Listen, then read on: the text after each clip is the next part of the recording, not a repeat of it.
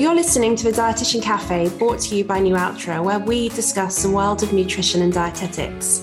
My name is Harriet Smith, and I'm a registered dietitian and founder of HRS Communications. The Dietitian Cafe is a podcast for healthcare professionals to learn from and expand their horizons within the world of nutrition and dietetics. Each episode, we meet a wide variety of healthcare professionals on the pod and discuss many areas of nutrition, from studying to academia, clinical to industry, to the NHS and freelancing. I'm delighted to be joined by Luke White on today's episode. Luke is a specialist HIV dietitian working at the Food Chain Charity and a membership officer for the dietitians in the HIV Specialist BDA group. After previously working in microbiology, horticulture and construction, Luke retrained in dietetics as a mature student. While studying, he volunteered at the Food Chain, so when a job vacancy came up shortly after he graduated, Luke jumped at the opportunity. The Food Chain, for those of you who aren't familiar with it, is a charity designed to help people living with HIV in London access the nutrition that they need to live healthy and independent lives. They do this by delivering meals, offering cookery classes, and delivering tailored nutrition support to those living with HIV. So to mark World AIDS Day, which is the 1st of December this year, in this episode, I'm going to be chatting to Luke about the role of a dietitian in the provision of nutrition care for HIV patients. We're also going to talk about the great work that the Food Chain is doing to support people living with HIV and what the biggest barriers are to accessing good nutrition within this patient group. So without further ado, it's my great pleasure to welcome you, Luke, to the podcast. First of all, thank you very much for joining me today. Hi, Harriet. Thanks for having me. And thanks for inviting me along. It's good to be here.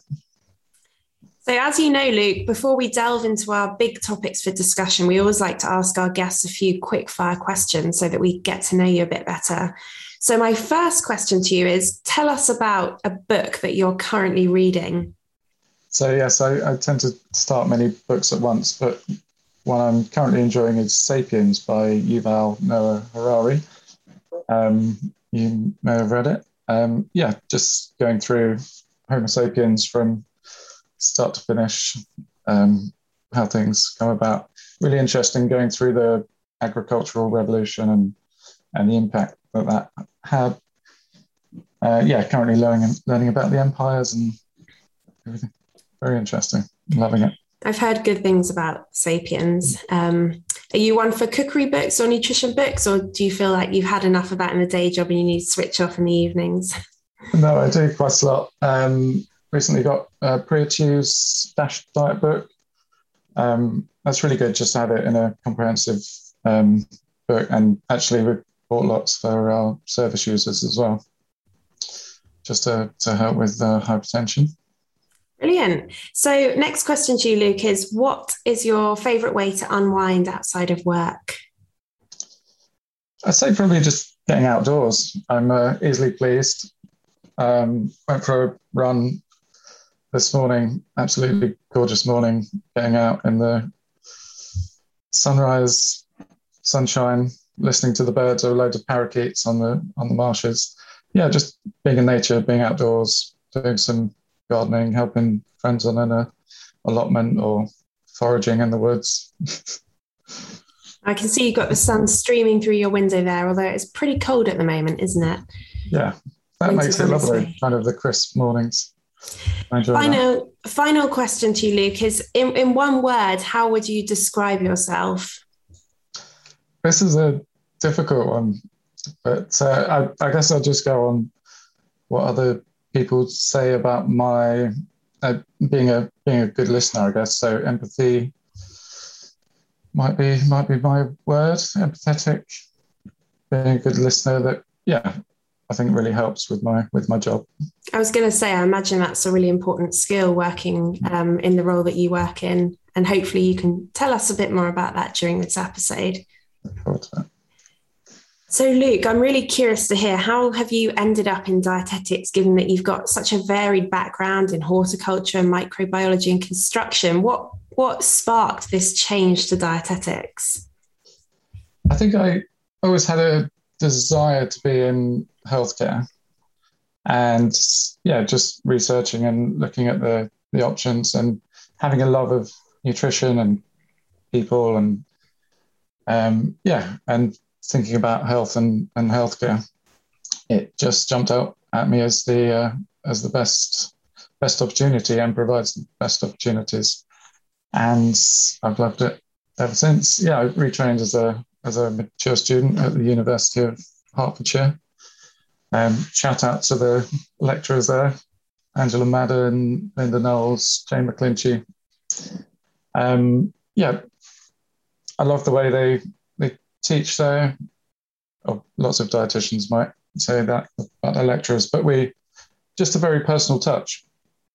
And yeah, lots of very rewarding learning and lots of great placements there. And actually, Brian Power, one of your previous guests, was one of my lecturers on behaviour change, which was, yeah, a bit of a treat. Brian's brilliant. And as you mentioned, he was one of our first guests on the Dietitian Cafe. So yeah, always good to hear about Brian's research. So was it apparent to you during your studying that HIV was the area that you wanted to specialise in? How did you come to making that decision? So yes, I started volunteering, I think at the start of my second year of studying, volunteering at the food chain. Lots of volunteer roles. So volunteering in the kitchen, preparing meals for the eating together communal meals on a Wednesday and Saturday. Pre-COVID, things were a little bit different, gradually getting back to full service. But yeah, hosting, meeting service users, meeting other wonderful volunteers and the staff team, helping to prepare the meals, chat to people, as well as doing lots of the fundraising events, going out, bucket shaking and doing different fun events. And then, yeah, I guess waitering as well at fundraising dinners. So have the privilege of having lots of great connections in the with chefs and in the catering industry, coming in doing lovely prepared meals for our fundraising dinners, and then there's a wonderful event. I think now is probably an appropriate time for me to ask you to tell our listeners a bit more about the Food Chain charity. I know lots of dietitians will be familiar with it already, but can you tell us a bit more about what their missions and values are as a charity? So, yeah, our slogan is leading the fight against HIV. But yeah, the mission is to help people to live healthy, independent lives living with HIV without some of the barriers to care that people might experience because of their health condition or because of the stigmas related to the condition. And yeah, lots of it is around isolation as well. People isolate themselves because of those stigmas and the impact on mental health. So providing those communal meals, cookery classes to give more independence around nutrition. And then in crisis, we provide the groceries as well and the tailored nutrition support. And can you tell us why it's so important that nutrition is really at the core of helping patients living with HIV? Why is it so important for this patient group? So people living with HIV do have slightly increased risk of things like type 2 diabetes, cardiovascular disease, weight gain, kind of umbrellaed into metabolic syndrome. Then also impact on bone health. People have higher rates of osteoporosis, arthritis, and earlier onset frailty, which we're only just starting to see because obviously it's quite a young condition at 40 years. So now we're starting to get more people living with HIV in older ages, that earlier onset frailty. And there's been some really good recent studies coming out of the Royal Free in London with Tristan Barber's team, looking at that impact and how to help with it. So from a dietitian's perspective, what are the main dietetic aims when you're working with a patient living with HIV? I appreciate it will be different for each patient, but what's your role as a dietitian? So we do a regular dietetic assessment with everyone that's referred to us. We get referrals come in predominantly from NHS clinics in London. We work within the M25. We go through the A to E with quite a focus on E because of our service user group. But then with the nutrition interventions, like I said, managing those long-term conditions, those extra risk of comorbidities. 1 in 3 people living with HIV have one long-term condition, one other comorbidity, and half of people have 2 or more. So we're always trying to help with those. So individualized, whether it's diabetes, we have lots of people with renal failure, liver failure, cardiovascular risk, atherosclerosis, and going through that process with them, helping with a tailored recipe. And we have that extra level of input because after we've done that assessment and been through everything, we go through a grocery delivery with them. So not only can we give the advice, we can literally provide the right food at the time whilst talking through the benefits. So we get a good level of engagement for that reason. Now, that really hands-on approach to patient care, for example, you mentioned you actually go to a supermarket and help them to make suitable dietary choices. Do you think that the nutritional care given to HIV patients has progressed since you've been a dietitian, or has it always been like this? I think we've got an amazing group of professionals in the HIV sector and HIV dietitians across the country. And I guess, there's lots of focus on those impacts around metabolic syndrome. But then some of that is also coming from the virus itself and that impact on the body. So I think, people have always been aware of the impacts. Thankfully, the impacts from the medications aren't as bad as they used to be. But we're developing, and it's a great team to work with. No, it sounds fantastic, the great work you're doing at the food chain. Now, you mentioned the effects of certain medications on the body. I know antiretroviral medications perhaps come to mind when we think of this patient group. Can you tell us a bit more about the impact, if any, that these types of medications tend to have on people's health, and particularly their ability to metabolize certain foods, for example? Yeah, so we can't blame it all on the medication. So HIV itself does have an impact on metabolism. So adipose tissue tends to be a kind of holding place for HIV virus. So it's having an impact on the gene expression of the adipose tissue, as well as HIV causing some mitochondrial dysfunction. And then the inflammation, kind of the cytokine storm of inflammation within the body, having an impact on insulin resistance. But then, as you say, the antiretroviral medications do, some combinations of antiretroviral medications exacerbate some of those problems, further exacerbating the mitochondrial dysfunction, further exacerbating the problems with the fat metabolism, dyslipidemia, lipodystrophy being quite common in what we're dealing with. Lipodystrophy, not so much compared to the older medications, like I said. But also with antiretrovirals, doing things like lowering the hormone leptin levels. So then you're causing less metabolism, making people still feel hungry, and as well as interfering with insulin resistance, interfering with or inhibiting the GLUT4 receptor, glucose transporter in cells.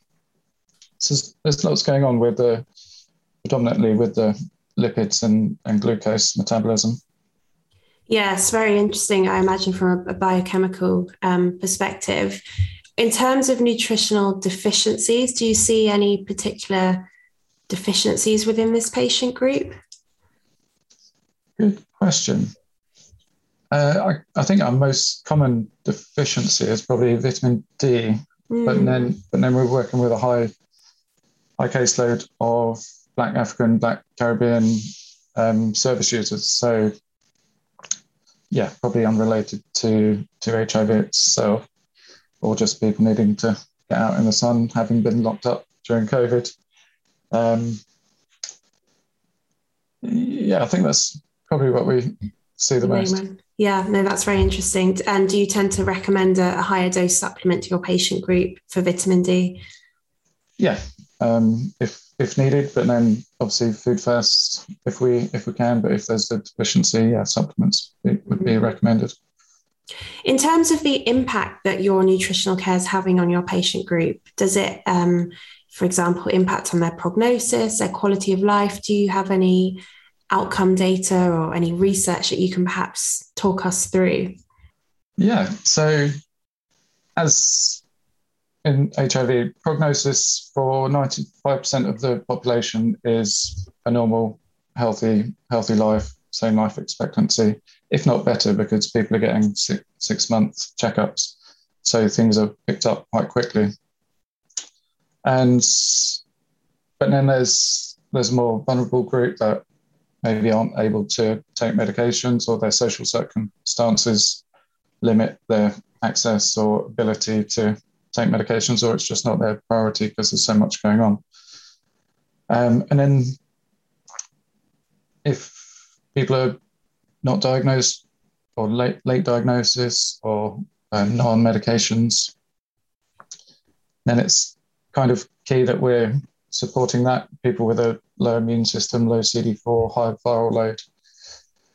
We go into food and water safety advice, kind of like the neutropenic diet, but at the same time thinking about the evidence and whether we're just doing that for historic reasons. Like, I know the neutropenic diet is being looked at or questioned in a way, and there's recent studies showing that actually probiotics having a positive impact on CD4 count. So we do the opposite. We avoid anything with live cultures to avoid opportunistic infection, whereas there's potential for the introduction of probiotics and improvements there. So that's, people at the start of their care or needing to re-engage with medications. And then the longer term management is around that metabolic syndrome, so having regular checkups, the Q-RISK-2 score for cardiovascular disease or implications, regular HbA1c tests, as well as DEXA scans for bone health. So I mentioned the frailty earlier and the impact on people's bones. People have a DEXA scan every 6 months to a year to just to check bone density. So from a nutrition point, we're constantly thinking about calcium, vitamin D. We're thinking about plant oils, plenty of fiber, always throwing fiber at everybody, focusing on whole grains, pulses, beans, veg. And diabetes management. If we've recently started a data collection as well as management of people that might be newly diagnosed with diabetes, just to support that hopeful reversal and remission, if that's their goal. So just putting more focus on what's going on now, and that checking them midpoint, and then seeing where we've got to towards the end. but we don't have the advantage of having blood results unless we're going to clinics and asking for updated blood tests. Yes. Yes, I wanted to ask you about your interaction with other healthcare professionals outside of the food chain. You mentioned that many NHS clinics within the M25 refer patients to you. Are there many HIV centres, specialist centres within London? How many are there that you're aware of? Yeah, there's lots to count all across London, lots in the north, south, east, west, probably 20 or more specialist clinics in London. And that's kind of a concentrated level of care compared to the rest of the country, but because we have a high population of people living with HIV in London compared to the rest of the country. And we receive referrals from pretty much all of those across London. And we have a really good relationship with all of them, from nurses, psychotherapists, and patient navigators, peer support workers. There's lots of support within the sector, and hence why London being one of the leading cities in the world for HIV care. And in terms of the structure at the food chain, are there other healthcare professionals that you work alongside there, or is it mainly dietitians and nutritionists at the core of what you do? So we're a small team. There's only 10 on the staff at the food chain. So myself and Lucy Nichols, the other dietitian, we do the assessments, like I mentioned, with referrals coming in. We've got Ornella, a nutritionist who is the dietetic support team lead. So organising lots of volunteers to do all of the grocery calls. We're doing hundreds of grocery calls a week out to get people their groceries whilst they're on service with us.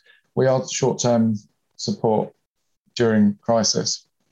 So people might be on service with us for 6 months and they'll get a grocery delivery each month whilst they're with us. So Ornella's looking after that. Myself and Lucy managing anything dietetically, people through conversations with other team members or volunteers might be sent back to us for a bit more in-depth management of what's going on with their diet. Sometimes, and actually a lot of it is around symptoms and side effects of medication. So I didn't mention the gastro implications. We're often dealing with nausea, diarrhea, constipation. And it's actually lovely that the impact that you can have in quite a short time just by going through somebody's diet with a fine-tooth comb and helping with their symptoms. Some people, it has a huge effect on their day-to-day life. Yes. And in terms of the patient load that you're working with at the food chain at any one time, do you know roughly how many patients are on your caseload?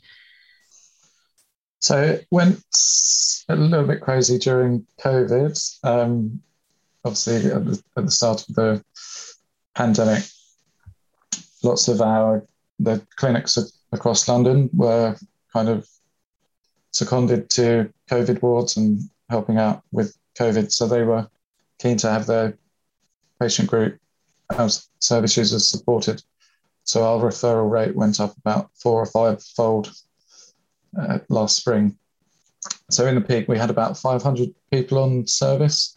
Before COVID, it was running around 150 at any one time.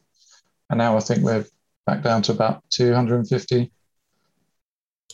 And on that topic of COVID, did you notice that the pandemic affected how your the charity functioned? For example, did you have to work remotely? Were you still able to have the contact with the patients that you'd normally have? What impact did it have on your role?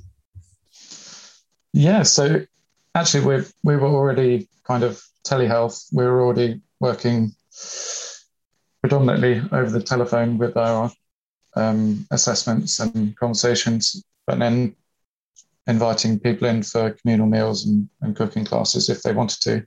So we had that option of face-to-face there. But in terms of telehealth, we were already set up for it. So when we had to go to working at home, we were kind of ready to go.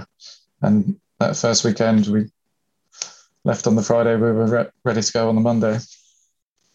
But it's obviously been more difficult not seeing your colleagues. We're probably also talking to each other on Zoom, and it's lovely to be back in the office a few days a week now, and preparing our new exciting kitchen.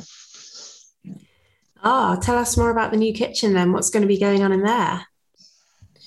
So yeah, we still have actually a kitchen in Acorn House, which is Terence Higgins Trust have been there for years. They've recently moved out, sold the building for development. So we're doing a huge move to next door, which is a lovely new kitchen, great facilities, and we'll just continue with our communal meals, inviting people in for a lovely healthy lunch, cooked by our wonderful volunteers that come in, with volunteer hosts as well. And we do a nutrition talk at those sessions as well. So currently every Wednesday, we do a little nutrition talk on different subjects each week. So I did one on gut health last week, and it's great just getting engagement from people face to face. And we do them on all different subjects, whether it be calcium, protein, salt, sugar. And people get to come out, have a chat, meet people, and really, really helping with their isolation and mental health. Definitely. And as a charity, I wonder if you've been impacted financially at all by COVID. For example, have you seen that donations have gone down? Has that been an issue for you as a charity? So on the community side, obviously, we weren't able to do what we would normally do, fundraising in bars or doing dinners and things like that. But we were actually lucky on the other side, because it was recognised what we were doing was needed. And some of the grant bodies actually opened up more funds for us. And we're now in quite a good situation, whereas a couple of years ago, we were actually facing quite a financial crisis. So I know lots of charities have had a real hit with finances during COVID, but yeah, we were grateful in the money that we received. That's great to hear. And of course, we will link to the food chain in the show notes as well. So if anyone listening would like to donate or support the charity in any way, you'll be able to do that via the link in the show notes. Luke, I wanted to ask you, the food chain was inspired by American organisations. Are there any other similar charities in the UK other than the food chain? In that sense, I think we're quite unique. We don't know of any other organisations in the UK doing what we do. There's lots of amazing HIV organisations doing different kinds of support. But with the nutrition and the healthcare professional tailored nutrition, we are the only ones in the UK. Gosh, so it just goes to show that, there really is a demand for the service that you offer. And we do receive, sometimes we're not only limited to London, because there is obviously need around the country. There are HIV dietitians in clinics around the country, but sometimes we get referrals from partnerships in Manchester, George House Trust. We did a partnership. We supported lots of service users in Manchester last year, which was a real pleasure. Chiva, Children with HIV Association. Sometimes we get referrals from them around the country. And if there's that real need for support, we're going to take every case as it comes. Do you know what the prevalence is of people living with HIV in the UK at the moment? I know I've put you on the spot there, but do you have a rough figure to share? So it's around 120,000 in the UK, of which predominantly in London. I think it's about 40 to 50,000 in London. Gosh, okay, yes. And in terms of future directions for the food chain, do you have anything exciting in the pipeline that you can share with us? I know we talked previously, Luke, about the winter fundraising project that you're working on. Is there anything you'd like to tell us a bit more about? So yes, we're always open to people coming and volunteering, come and help in the kitchen or host, or come and help fundraise. Yes, with donations, we're launching a winter food drive. So people are welcome to donate on that for our winter food drive. Obviously, we often see a big spike in referrals in winter and people's need around Christmas and into the new year.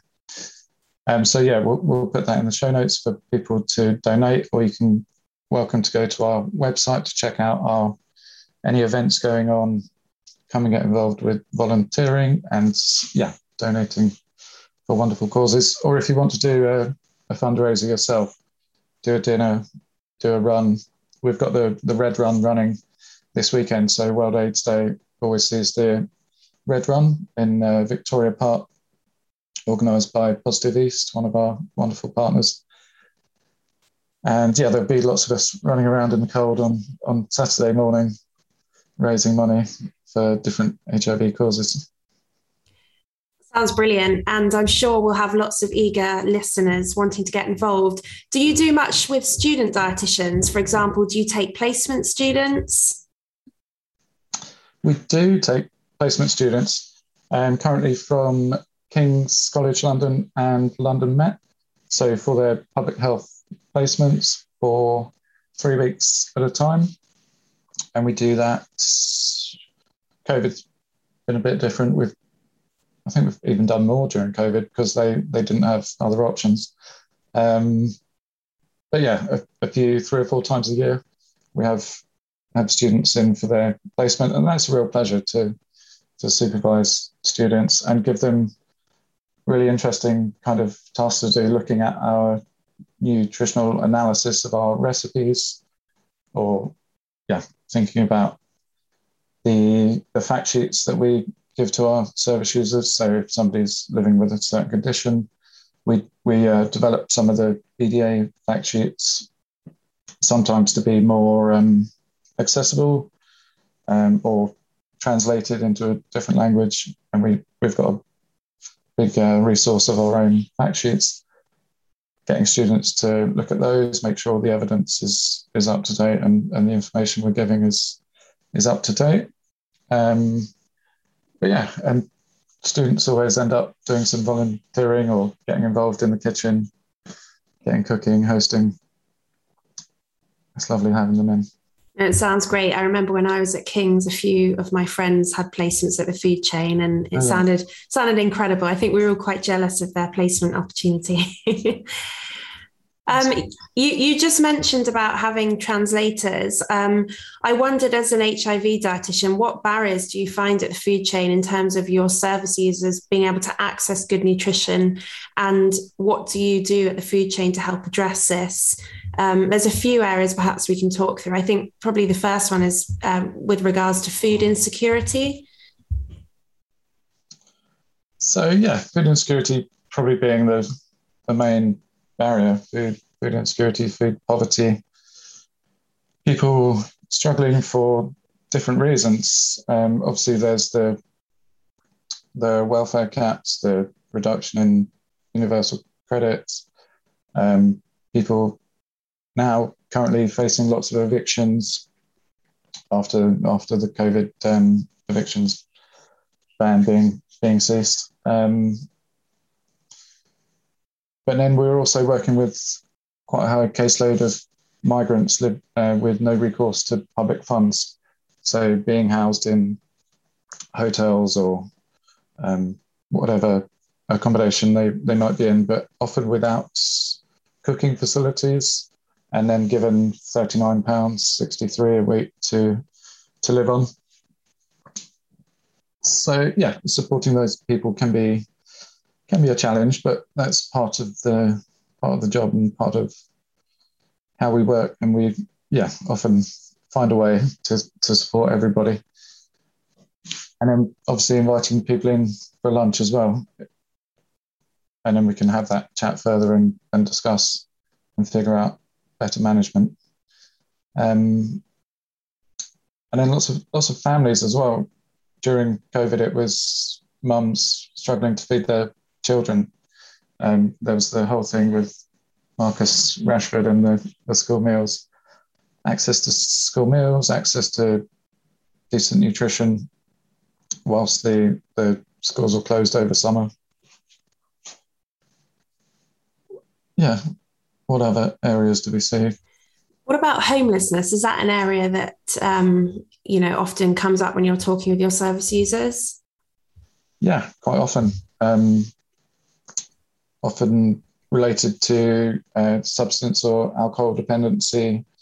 People find themselves street homeless, but then they might still be in contact with their clinic, and the clinic refers them in for our support. So we try and support them however we can.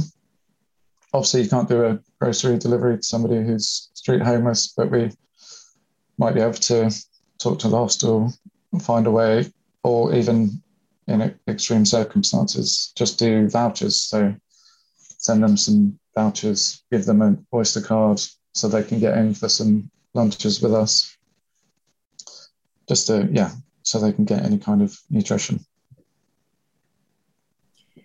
In terms of the meals that you mentioned, the communal meals where people actually come to your building and share a meal that's prepared by your volunteers, I know when we chatted before, Lee, you talked about the food chain being really big on food hygiene practices.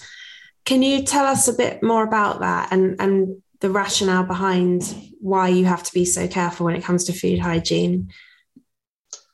Yeah, so I mentioned earlier with people living with HIV might have a low CD4 count, a detectable viral load, just because of the maybe a late diagnosis or an interruption in medication adherence. So yeah, instead of individualizing it, we just make it very hygienic and safe for everybody. All of our staff and volunteers have done the level 2 food and hygiene safety certificate for catering. And yeah, we just run through it, everything. Every time people are in, we do a chat introduction every morning when volunteers are in, just to go through the basics. We keep really good records, like a normal catering kitchen would do in industry. And are you still in the kitchen yourself, Luke? Do you sometimes help to prepare the meals, or less so now that you're working as a dietitian? Yeah, so we get involved, especially with the recipes, tweaking the recipes, thinking what's best for people's health, and if a talk is related to the meal for the day, thinking about how it relates and what ingredients we can get in there. So that's our in. I haven't cooked in the kitchen for a while like I was as a volunteer. But yeah, lots of our staff are very keen bakers as well as our volunteers. I just did a Sunday evening. Me and my colleague Anna worked at an event from ACT UP. So ACT UP being the organisation that's been around from the early 80s, trying to get access to antiretrovirals for people in the early pandemic, and have been going ever since. So it was a pleasure to be there, but we took along 4 or 5 volunteers with us, and we provided the food for the evening, and salad, savouries, and lots of lovely healthy cakes and desserts. And yeah, all prepared by staff and volunteers. It sounds delicious, making me hungry. I wanted to ask, do you cater to lots of different dietary preferences? For example, if you have a vegan or a vegetarian or someone who needs halal meals, being quite a small charity, how do you manage different food preferences? Yeah, really good question. We have a lot of people who are halal.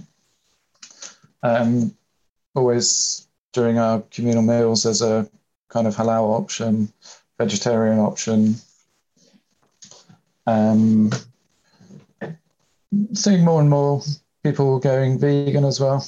So yeah, just catering for anyone's preference that's out there. But yeah, with service user groups, I mentioned the migrants and people that have come from sub-Saharan Africa or even Saharan Africa, with the preference for no pork or halal diets. So we definitely cater to everybody. That's brilliant. And I guess that's the beauty of being in London as well. You know, you've got so much diversity there. And as a team, I imagine you're very well equipped to cater the meals accordingly. Yeah, and using the expertise of our volunteers. They're all amazing cooks and bakers and yeah, lots of experience. We haven't touched upon nutrition support. We've talked a lot about helping to reduce disease risk, for example, type 2 diabetes, cardiovascular disease. But is there a role for providing nutrition support to your patient group? Is that something that you find yourself doing in your role much? Yeah, we do. We kind of get the two ends of the spectrum. Yeah, HIV historically was more related to malnutrition and people losing weight. But we still do that, I guess specifically more with the substance and alcohol dependency that we mentioned. But also with aging and the frailty that comes with it, with the earlier onset frailty with HIV. We see BMIs down to about 13 occasionally. And yeah, sometimes if somebody's been non-adherent to medication or late diagnosed. So we do very often work with food first approaches. So nutrition support and having that benefit of providing the groceries, we can load that basket full of high energy foods and really support them that way. Yeah, it sounds like the food first approach is really at the heart of what you do. And I'm sure lots of our dietitians listening will really resonate with that, with their own clinical practice too. Definitely. Just as we come to the end of this episode, Luke, I wanted to ask you, what do you think are the biggest misconceptions about your role as an HIV dietitian, or indeed the role of nutrition in HIV? Great question. So, yeah, I guess lots of people might think that people living with HIV have no problems these days. And like I said earlier, for most of the population, that is the case. And just with regular checkups can keep an eye on their blood glucose or cholesterol levels. But with a smaller service user group, that's often not the case. So we do get the vulnerable people, and that 5% of the population that we need to support a little bit more, whether there's non-adherence to medications or just stigma having a huge impact on people's mental health, and then that in turn having an impact on overall health. Do you think that there are enough dietitians working in this area? I know you're a member of the BDA HIV specialist group. Is there a good support network out there of other dietitians working in this area? Yeah, we've got an amazing group at DIVA, the dietitians in HIV, and the specialist BDA group. And our clinical supervision comes from Alistair Duncan. He's a lecturer at King's and a dietitian, specialist HIV dietitian at Guy's and St Thomas's. So yeah, having his clinical supervision is amazing. And then having the wider group, and we've got about 40 members around the country from every country: Scotland, Northern Ireland, Wales, lots of Manchester, Liverpool, and Ireland. So we're a wide group with lots of expertise, so it's good to have them around to bounce ideas off. Definitely. And of course, if anybody is listening who's interested in learning more about this area, are there any resources or papers or websites that you would recommend people go to if they would like to find out more about nutrition and HIV? So a good starting point is always the HIV chapter in the Manual of Dietetics.